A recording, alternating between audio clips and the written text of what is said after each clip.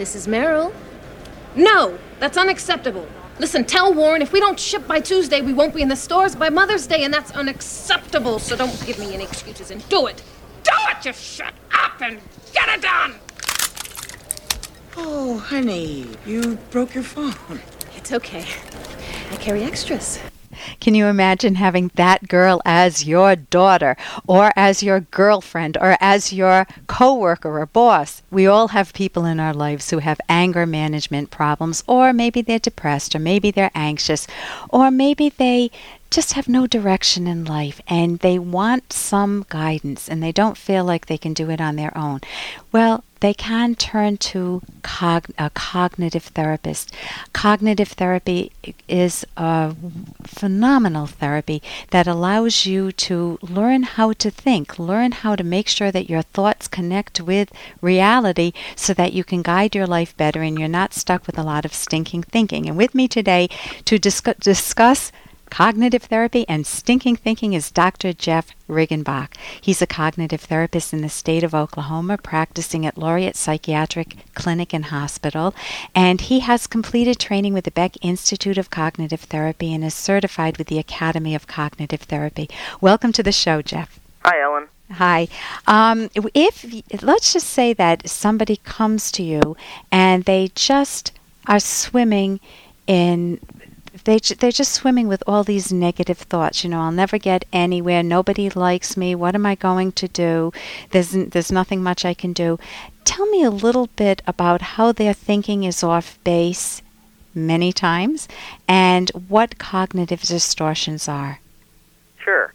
And actually, cognitive therapy is probably a little bit different than a lot of the other therapies out there in several ways, but in one way in the sense that there's a very high educational component. So a lot of people that come to cognitive therapy say they feel like rather than being in a group, they're more like going to class. And so before we can actually break down exactly what's going on with each person, we will do a lot of education. I've actually had patients say, boy, you talk more than any therapist I've ever known before. And that is true. In the beginning, there is a lot of teaching that's necessary. You're teaching thinking skills. You are teaching thinking skills. And you're teaching them how to read their own minds. That's right. You use the phrase stinking thinking, and I think that's a phrase that a lot of our patients use. And the term cognitive distortions is really just a term to define very specific types of stinking thinking. Yeah. And there are some pretty specific types of thinking that lead to some pretty specific feelings. Yeah. Such as should statements. I should do this, I have to do this, and I should always be a success. I always have to get straight A's. No, absolutely. Should statements are a really, really big one that a lot of people struggle with. It's when we say we should, or we have to, or we ought to, or we must, or we need to. Those are kind of shoulds in disguise. Actually, there's two types of should statements. One type is when we can should ourselves. And when we do that, we're almost always feel guilty. So if you're feeling guilty, there's probably a should of self under there. Okay, can you give me an example? Yeah, sure. It can be a small thing, or it can be a deeper, more intense thing. I mean, I shouldn't have been late for that meeting, or I shouldn't have, said what I said to my spouse. That was really mean. I should have never had that abortion 20 years ago, or I should never married this person, or those sorts of shoulds that always lead to guilt or regret. And sometimes it's reality-based, and sometimes, I know in the case of abortion, it's they need to go back and rethink things. Sometimes we can say that we shouldn't have done the things that we did, but the reality is that we did do them, and how do we move on from there? Yeah, okay. And so if we would identify things that, according to our moral value system, we really would say were wrong, then it might be a matter of forgiving ourselves and not beating ourselves up over time. And or making amends if you hurt somebody, if you were very cruel to a coworker, you need to make amends. Absolutely, those kinds of things. And or if you really didn't do anything wrong, then it's a way of learning to kind of reshape how you think about that and recognizing that, what was your responsibility and what wasn't your responsibility. And to be able to let go of the unearned guilt. Absolutely. Yeah. Earned versus unearned. I like that. And actually, I got that from my favorite author, Ayn Rand. Oh, you did? Yeah. And what about another cognitive distortion, such as what if I say, I know exactly what you're thinking about me now, Jeff. I know it, and I know it's not good. Well, that's a distortion we call mind reading. Mind reading and fortune telling, and another related one that we call magnification kind of go together. So mind reading is when you assume you know what someone else is thinking. Fortune telling is predicting what you think is going to happen. I know that nothing good is going to come of this, so why bother applying for this job? Would that be an example of the fortune teller? That would be an example of that of the fortune. Or you'll never you you have a messy room. You'll never amount to anything. You tell your kid. That's right. Both of those would be example of the mind reading or the fortune telling type of statement. In terms of applying for the job, if we predict that we're never going to get it, that's the fortune-telling part. And if we predict all these reasons why they're not going to hire me because I'm overweight or I've got a gap on my resume or for whatever reason, that's the mind-reading part.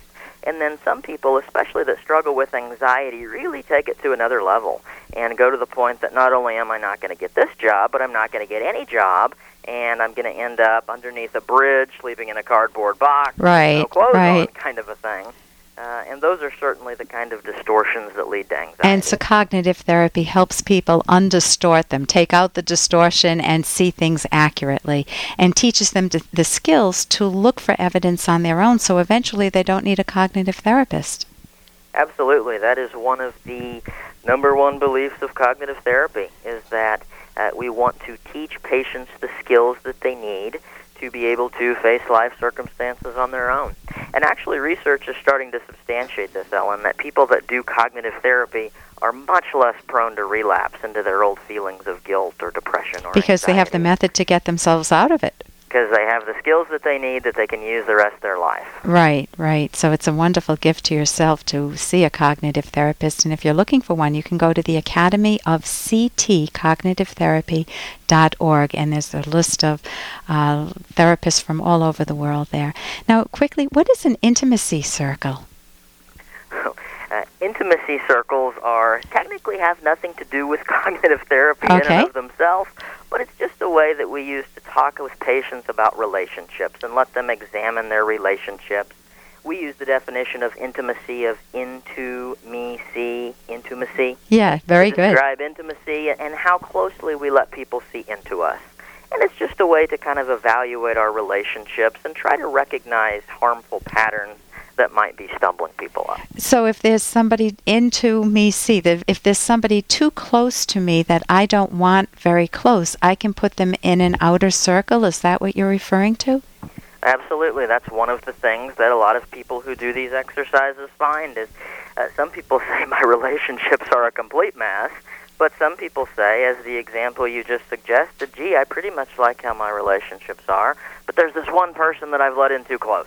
And maybe it's a romantic interest, maybe it's a mother-in-law that won't get out of my business. I mean, whoever it is, this one person is getting in, and I'm giving them the power to ruin my life. And so, helping them come up with steps to take to move that person out so that they don't have the power over their lives that they had before. That's interesting, to an outer ring. I always use an example like that a little differently, but I did have the concentric circles. So when you ever talked about that, I took one of your seminars. It was wonderful to hear. And when you talked about how people use them, this person's got to go in an outer ring, or this one can come in closer.